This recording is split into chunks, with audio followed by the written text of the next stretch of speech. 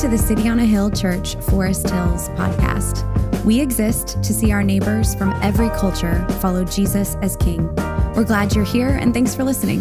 More information about the life and mission of City on a Hill can be found at coahforesthills.org.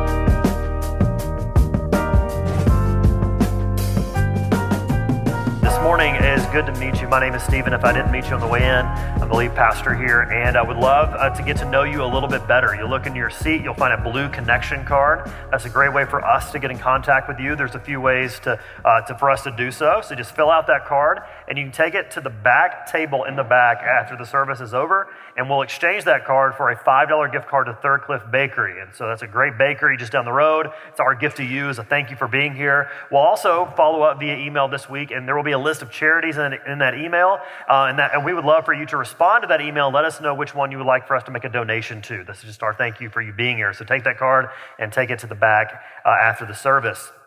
Our values as a church are the gospel, community, and mission. Gospel means good news. We were once separated from God because of our sin, for our sinful choices and actions, our sinful hearts, and God made a way for us to return through the work of Jesus. God gave his very own son to die in our place, to die for the sins that we deserved to die for, and gives us new life in Christ through the resurrection. So for anyone who places their trust in what Jesus has done alone, you can be saved. So if you've not done that, come find me after the service. I'll be in the back. Would love to walk with you through how to do so, how to enter into that relationship. Secondly, community. God created us for relationships.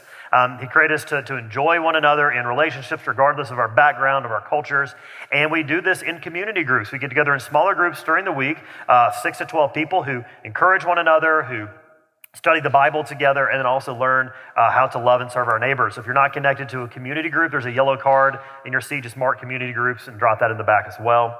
And then lastly, mission. God invites us to join him on mission. And so we do this through telling others about what Christ has done for us, about what sharing the gospel, but also living lives shaped by the gospel. So we love and serve our neighbors. We got to do this last week. One of our partners in the neighborhood, English High School, we served with their ESL program.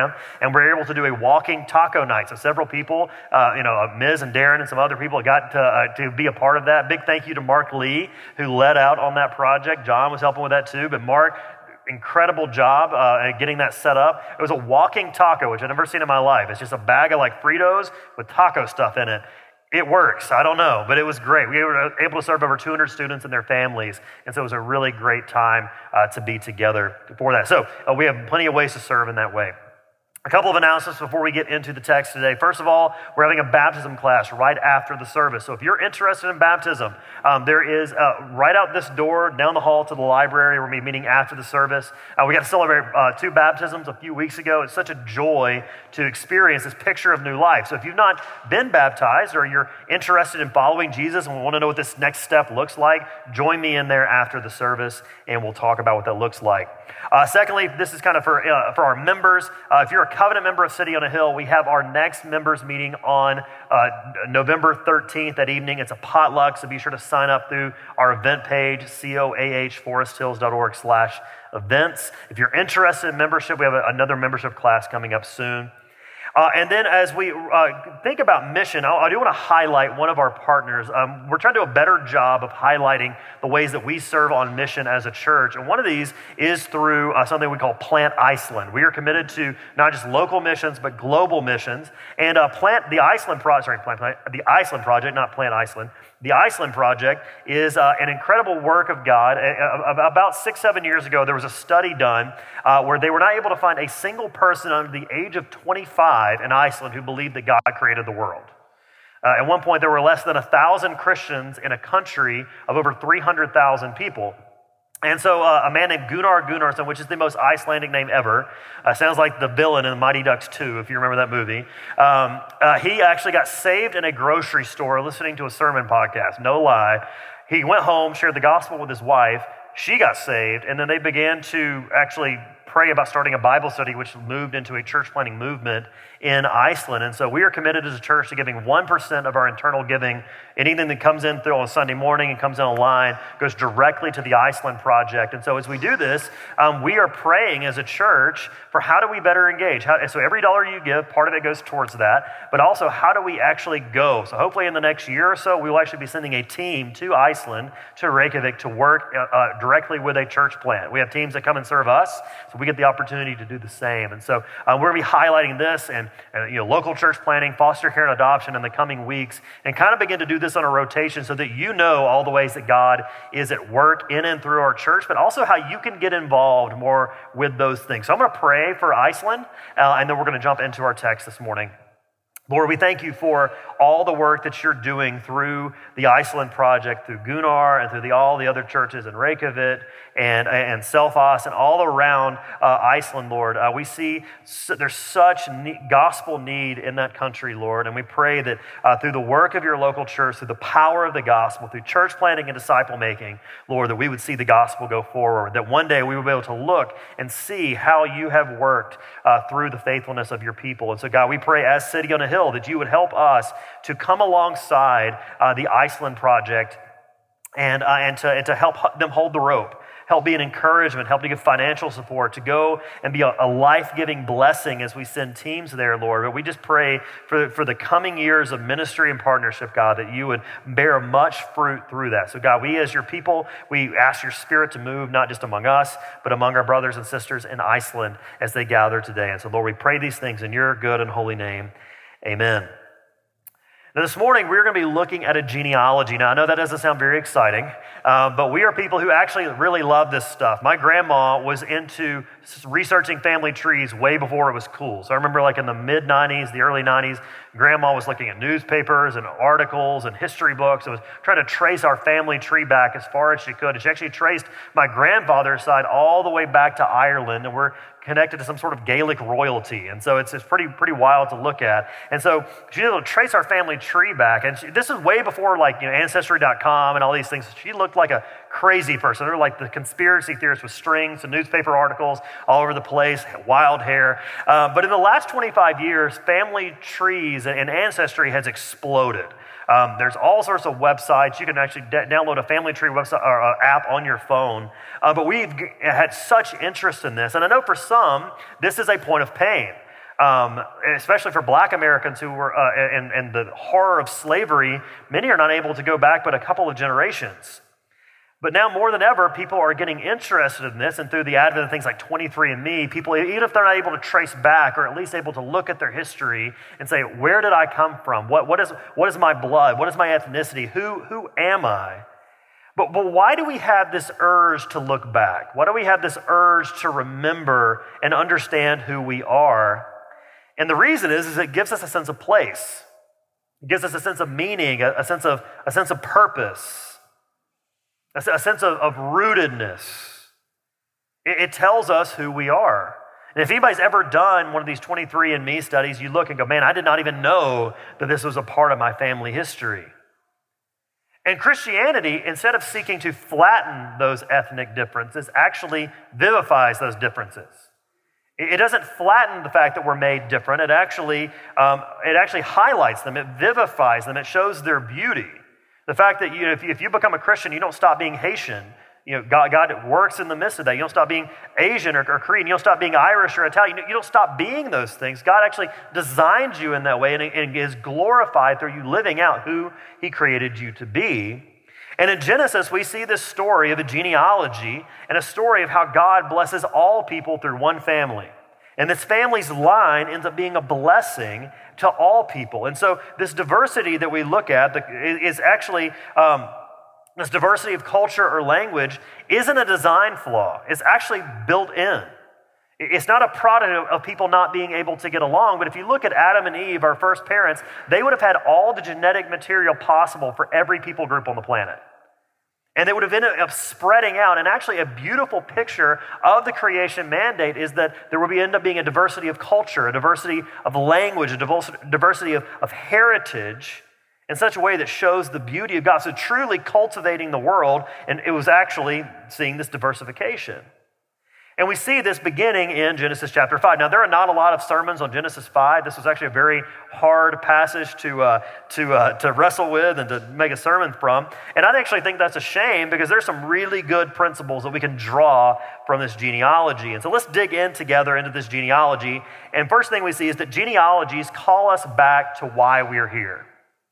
They call us back to why we exist. And if you look at verse 1, it says, this is the book of the generation of Adam when God created man. And so we see in this a call back to creation. God calls us back to remember that he created us through a common ancestor, through Adam, the first created person, and that this is his line along with Eve. And the Bible often does this. The Bible often roots us in who we are. It calls us back to a common heritage. You see this with the people of Israel, with the Hebrew people, who are called constantly back to be reminded that they are the people of the God of Isaac and Abraham and Jacob. They're being reminded constantly that they're drawn out of Egypt, out of slavery. They're reminded of these things to be reminded of God's faithfulness.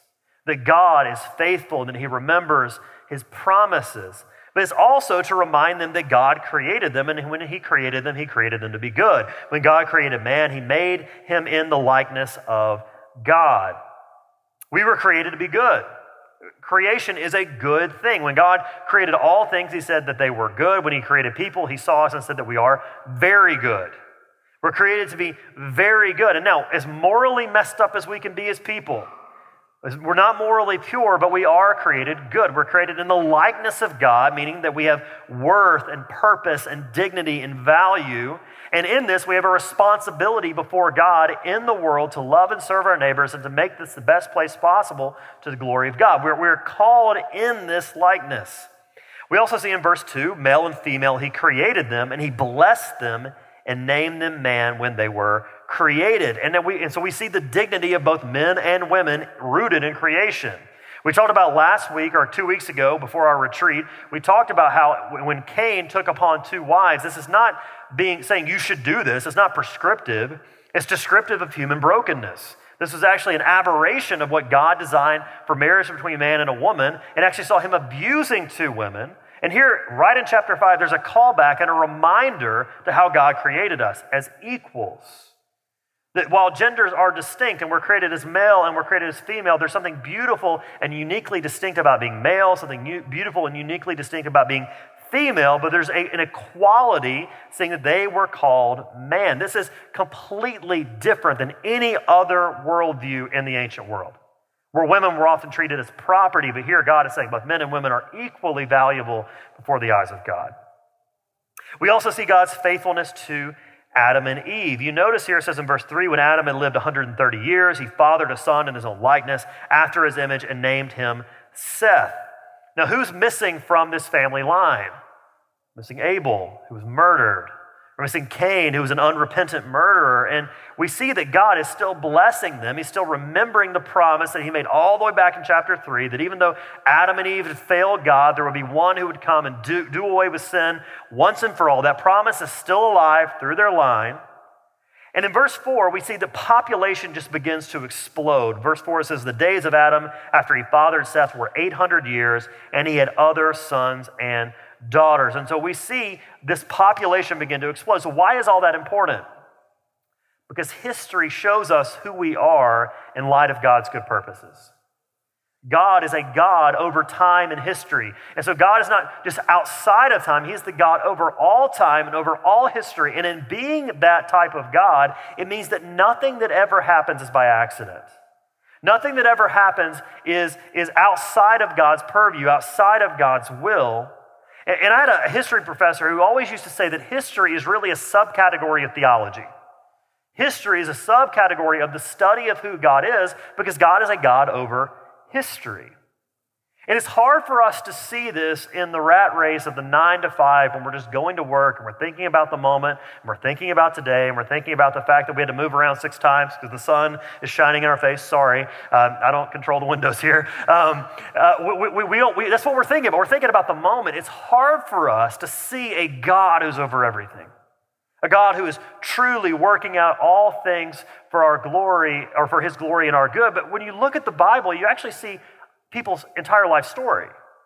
Here in a couple of weeks, we're going to get to see Abraham, or actually beginning of the year, we're going to get to see Abraham's story over decades.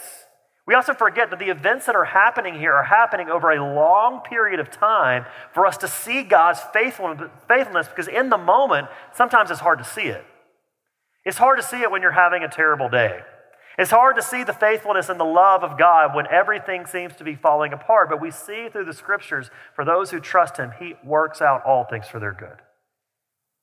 We even see this in something like the Reformation. This weekend, we celebrate the Reformation when Martin Luther nailed the 95 Theses to the church door. This is not just Halloween weekend, which I like Halloween. I like candy. I think it's a great weekend to love and serve your neighbors. But we also celebrate the Reformation. Martin Luther nailed the 95 Theses to the door, looking to reform the Catholic Church. But that didn't just happen as an isolated incident. It didn't happen as an isolated event. That is God working out all history for that event to happen, because if you look at that event, there have been other reformers. There have been John Wycliffe, there have been who tried to translate the Bible, not in Latin, but in English and other languages. There have been Jan Hus, who was almost 100 years to the date, was being burned at the stake. And by the way, he said, there will one day be a goose, this goose may be cooked, which by the way, the word Hus means goose, and that's where we get the phrasing, your goose is cooked. He said, you may cook this goose, but there will be one who comes that you can't shut up.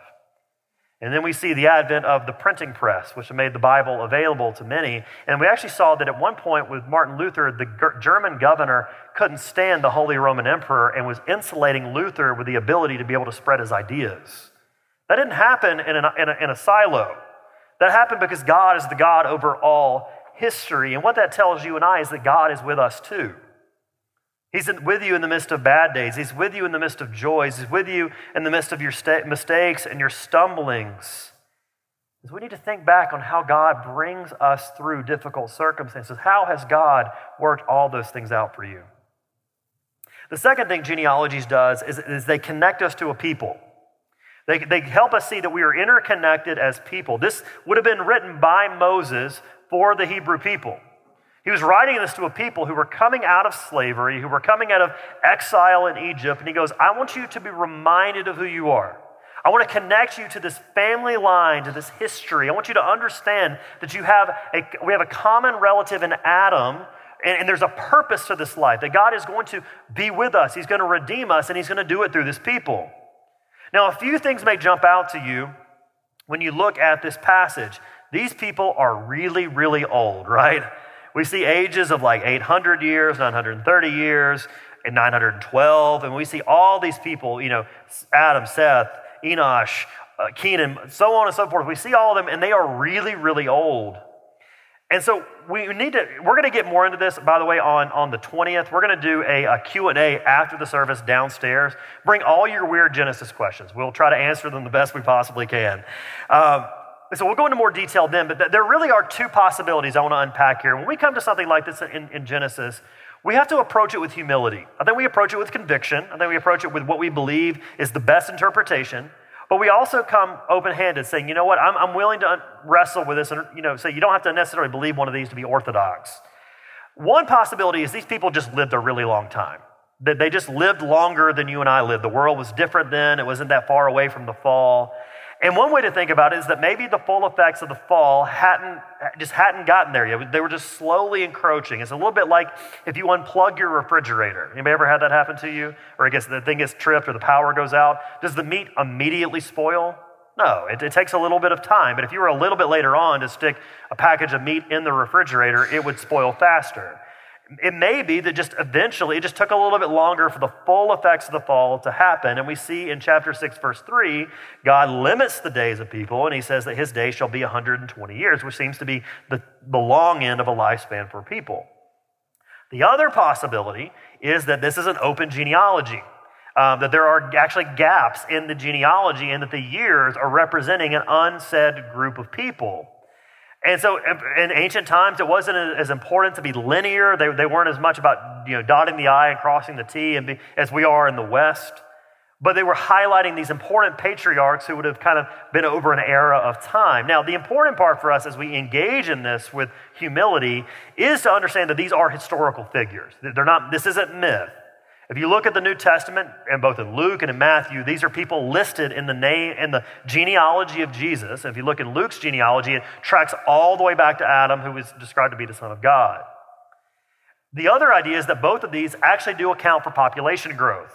And so there's a refrain you look at after each one of these patriarchs. It says, and he had other sons and daughters. Now, they only mention the one because that's who the inheritance would go through. But it's possible through one guy just having lots of kids. It's like he'd have a reality show today, just has lots of children. It's possible over hundreds of years, or that through a collective of people, population grew. Now, I want to caution you in this. Don't run to the easy solution. Don't just run to the solution that says, well, logically, I just know in the world people don't live that long, so I'm just going to go with what appears to be the easier interpretation.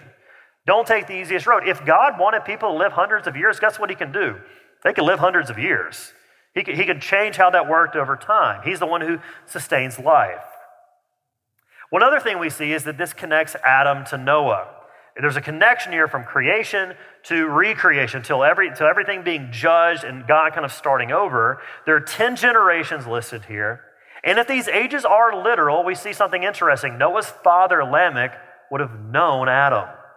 He would have been able to hear Adam's stories and hear how initially they felt. Can you imagine that family reunion? It's like, did the fruit look that good, really? Like, you got us into this mess. We also see that all of them died before the flood. What's really interesting, if you trace the years out, is Methuselah would have died the same year that the flood happened. Pretty amazing to look at. But we see that God, through this, was sustaining a people leading up to Noah as a rescuer. And we look at the first 5 from Seth to Jared. We see Seth, we see Enosh, Kenan, Mahalalel, all the way up to Jared, and you don't see a whole lot said about them. It almost reads like an obituary. These long lives captured in a few words. We see their name, we see the children that they had, how long they lived, and that they all died. Every single one of them. It reads like an obituary or a headstone, and this really strikes me in a couple of ways. One is that our lives get really frantic with stuff. Our lives get really frantic with busyness and deadlines and practices that we need to get to and the emails we have to respond. But at the end of your life, no one's going to say, man, you know what? She was really good at responding to her boss's emails. No one's going to say that. No one's going to say, man, like you made every single practice and every single game on time and you brought the juice boxes. No one's doing that. No one's going to do any of that. We give so much of our time to things that do not matter, and we have to really slow down and ask ourselves, are we giving ourselves to things that are eternal? Are we giving ourselves to things that matter in the long run? The second thing I see is that no one is unimportant. Obscurity does not mean insignificance. And as Bostonians, that may be our greatest fear, is to be obscure, to seem insignificant, because we're willing to be lonely. We're willing to sacrifice relationships. We're willing to even be poor as long as people think we're important.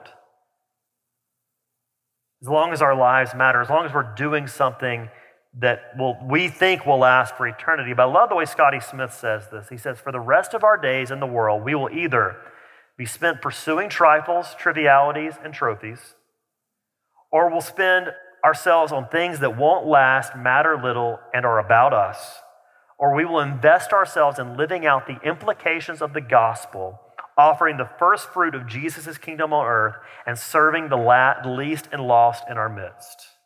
That's it. Another thinker said that Jesus lived for 30 years in obscurity, and are we willing to do the same? But God uses our faithful, quiet obedience for his glory. He used men's lives who nothing more was written about them than who they were, how many kids they had, how long they lived, and when they died. So can we go to work tomorrow knowing we can love and serve our coworkers with grace?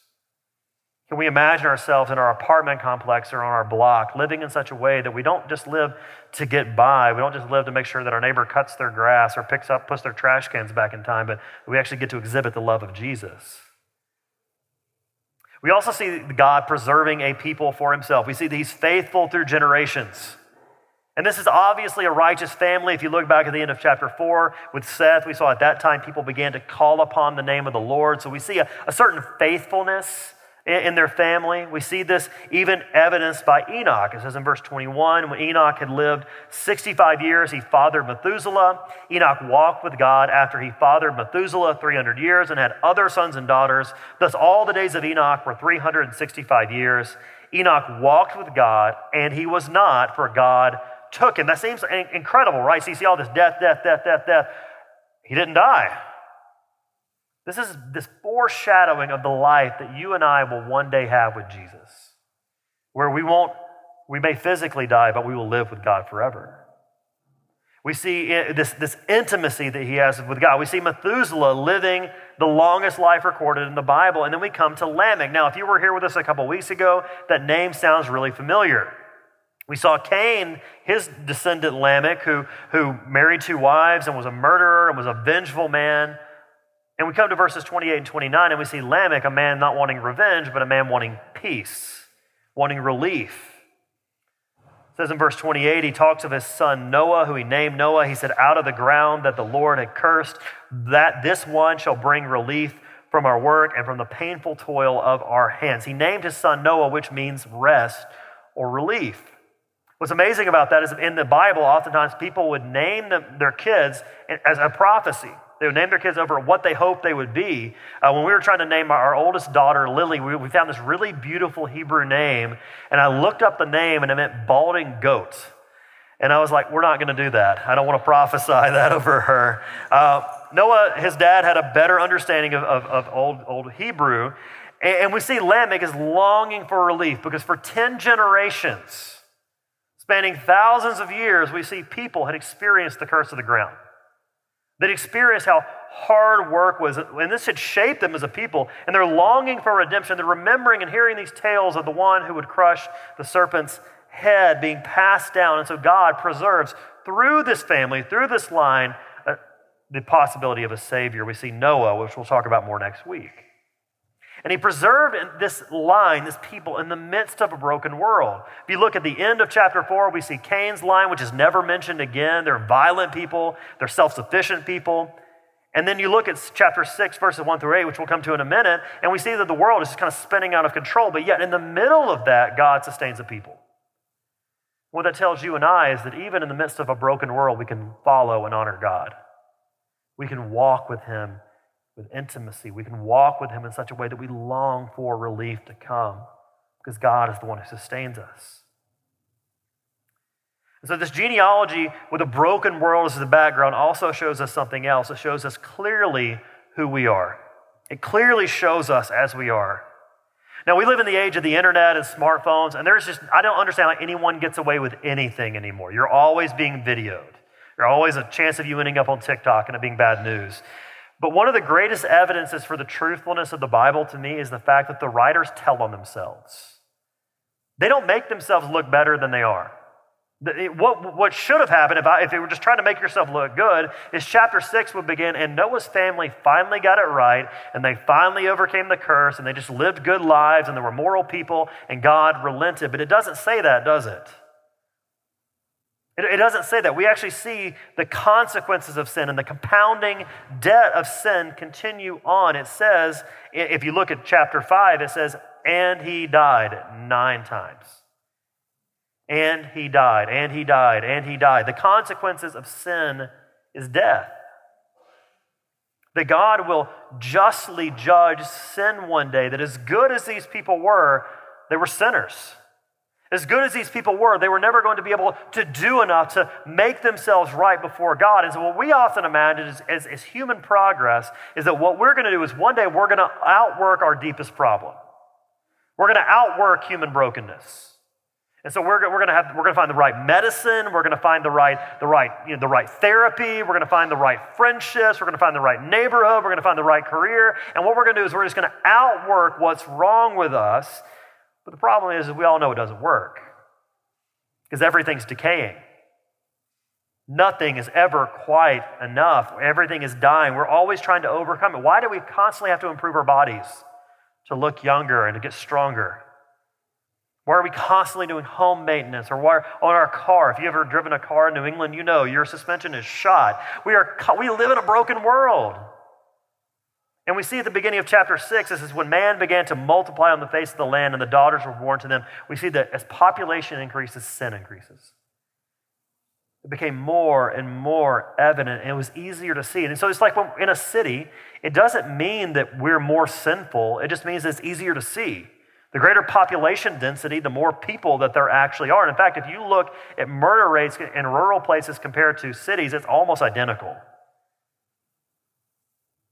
It's an opportunity to see all sorts of ways that we tend to live apart from God's will. And here's where we do run into kind of some interpretive hairballs. There are some things here that people go, what in the world are we looking at? Who are the sons of God and who are the Nephilim? This is, again, great questions for the 20th. But I do want to try to explain these very briefly. There are three options on who interpreters believe that the sons of God are. One is people believe that they are angels. Often in the Bible, sons of God are referred to as, angels are referred to as sons of God. So angels had relations with human women and created these giant Nephilim. The second are these tyrant kings, these despots who would use and abuse women in such a way that they were doing that. And then the third way is that this is actually just Seth's line, and that they were continuing to marry in the world. And so if the Nephilim comes from angels having offspring with women, they become these giant offspring. But I actually believe that the more likely interpretation of this is these are just genetically superior people. They're just very large, giant people. Because have you ever met a pro athlete? They're humongous. One time I met Heath Evans, who played fullback for the Patriots. He also played at Auburn, which is my favorite college football team. The dude is this wide. Like, I'm a big guy. He dwarfed me. He's almost twice as wide as me. I mean, have you ever watched basketball players? Like, when I imagine Goliath, I just imagine LeBron James. I imagine a very large human. And we've even seen people get up to that height in history. I believe the writers didn't identify the Nephilim as exactly what they were because they would have known, the people reading this would have known who they were. It's like if you're a baseball fan and I say Murderers Row, you know that I'm talking about the 27 Yankees, which had probably, and I hate the Yankees, probably the greatest lineup in baseball history. It was like Hall of Famer after Hall of Famer after Hall of Famer. We see these giant men who are described as mighty men of old. People who have done things with the men of renown. These are people that people would have looked to as heroes. Told great stories about legends of these people, and they seemed bigger than life, and we still do the same thing. We give honor and glory to people for their beauty. Why do the Kardashians have a TV show? I don't know. Millions of people watch it. Why do we care more about accomplishments than we do character? We don't really care whether Ty Cobb or Babe Ruth or whoever were good people. We just knew they could hit a baseball. We knew they could dunk a ball. We knew that they could run really fast. We see these people who are legends. And what's being described here in Genesis chapter 6 is these people who are intermarrying in such a way that there's no regard for godliness. They're just going, man, this person looks good. We're going to get married. And there's, in verse 4, a type of human prideful achievement that has no concern for God's glory. And the type of achievements that you and I honor are just great accomplishments. But God sees this in verse 5, and God saw wickedness.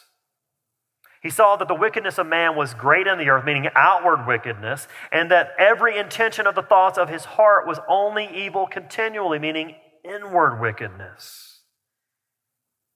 When was the last time the Bible described God as seeing something? When he saw creation, he said creation was good or creation was very good. And here we see God seeing wickedness and declaring destruction. We see people living contrary to how God had created them, becoming, as Lyle Esslinger says, the attempt by man to become more than he is results in his becoming less. And what this shows us is that we're never going to figure it out. We're never going to educate our way out of this. We're never going to strategize or out-effort our way through this. And our sinfulness, what verse 6 says, is that God grieved over it. And the Lord regretted that he had made man on the earth, and it grieved him to his heart. God was grieved. And the word regret there doesn't mean regret like you and I have regret. God is sovereign. He's in control of all things. But it's like when you say you're sorry, but it's not actually your fault. You're just sorry that it happened. K.A. Matthews says that God's response of grief over the making of humanity, however, is not remorse in the sense of sorrow over a mistaken creation. Our verse shows that God's pain has its source in the perversion of human sin. The making of man is no error. It is what man has made of himself. God has sorrow because God is not an emotionless robot. But God's emotions, the way we experience them, his emotions are always correct. They're always appropriate. God is grieved over sin. And it shows the reason that our sin is so offensive to a good and holy God. It grieves him because it breaks his heart. Why do I try not to hurt my wife? It's not because there's a set of rules that say that I shouldn't. So, here are the rules, and I shouldn't do these things, so I shouldn't leave my laundry all over the place, and I should be faithful. So don't do these things, because if I don't do these things, I'm going to get in trouble. Why do I want to please my wife? Because I love her. Why should we want to please God? Because we love him. Because he's loved us. Because love motivates faithfulness. And what did Jesus say? If you love me, you'll obey my commands. And what is being expressed through all the ways that people are living is that they don't love God. They love themselves and their desires and their priorities and what they believe is right and good more than they love God. And God's response to this in verse 7, he says, I will blot out man whom I have created from the face of the land, man and animals and creeping things and birds of the heavens, for I am sorry that I have made them. Now some may object, that doesn't sound very fair.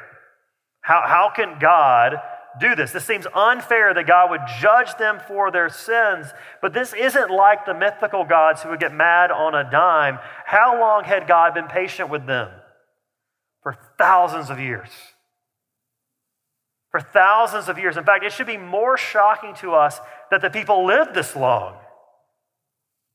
And God does actually, it's amazing. We see his patience with them. In fact, verse 3 is actually pretty amazing because his days shall be 120 years. It was actually 120 years from there to the flood as well, which we'll cover next week. We see sin's seriousness, that it grieves the heart of God and that it deserves judgment and punishment. And so we have to see ourselves as we are. We have to see how evil our hearts can be. We have to see how this grieves God. But if we're honest, we often look at other people's lives and we think that God should deal with their evil. Deal with their evil. Deal with the evil out there, not the evil in here. We don't see ourselves as evil. What about our thoughts that no one knows? What about the fact, have you ever hated someone or held a grudge against someone? What about your lust? What about wanting to something so badly that you would do anything to get it? But we have to see how bad we actually are. We have to see how desperate we actually are so that we can see that God's grace is our only hope. Look at verse 8. But, the big eraser, Noah found favor in the eyes of the Lord. Noah found grace. He found undeserved favor. Why did God choose Noah? Noah was he was a really righteous guy, but Alan Ross says it is not that Noah was the most righteous person on the earth, and so God decided to save him. No, he was a sinner, and God saved him from the judgment by his grace. God chose Noah because he's gracious. And what did Noah do? Noah put his faith in God's graciousness.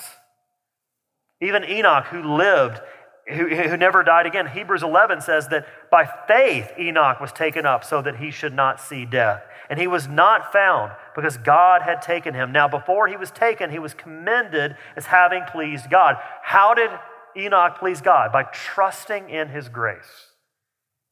By acting on the graciousness of God. How did God save humanity through Noah? Through Noah putting his faith and his trust in the grace of God. And it is no different for you or I. The only way to be saved, the only way to be rescued is through the grace of Jesus.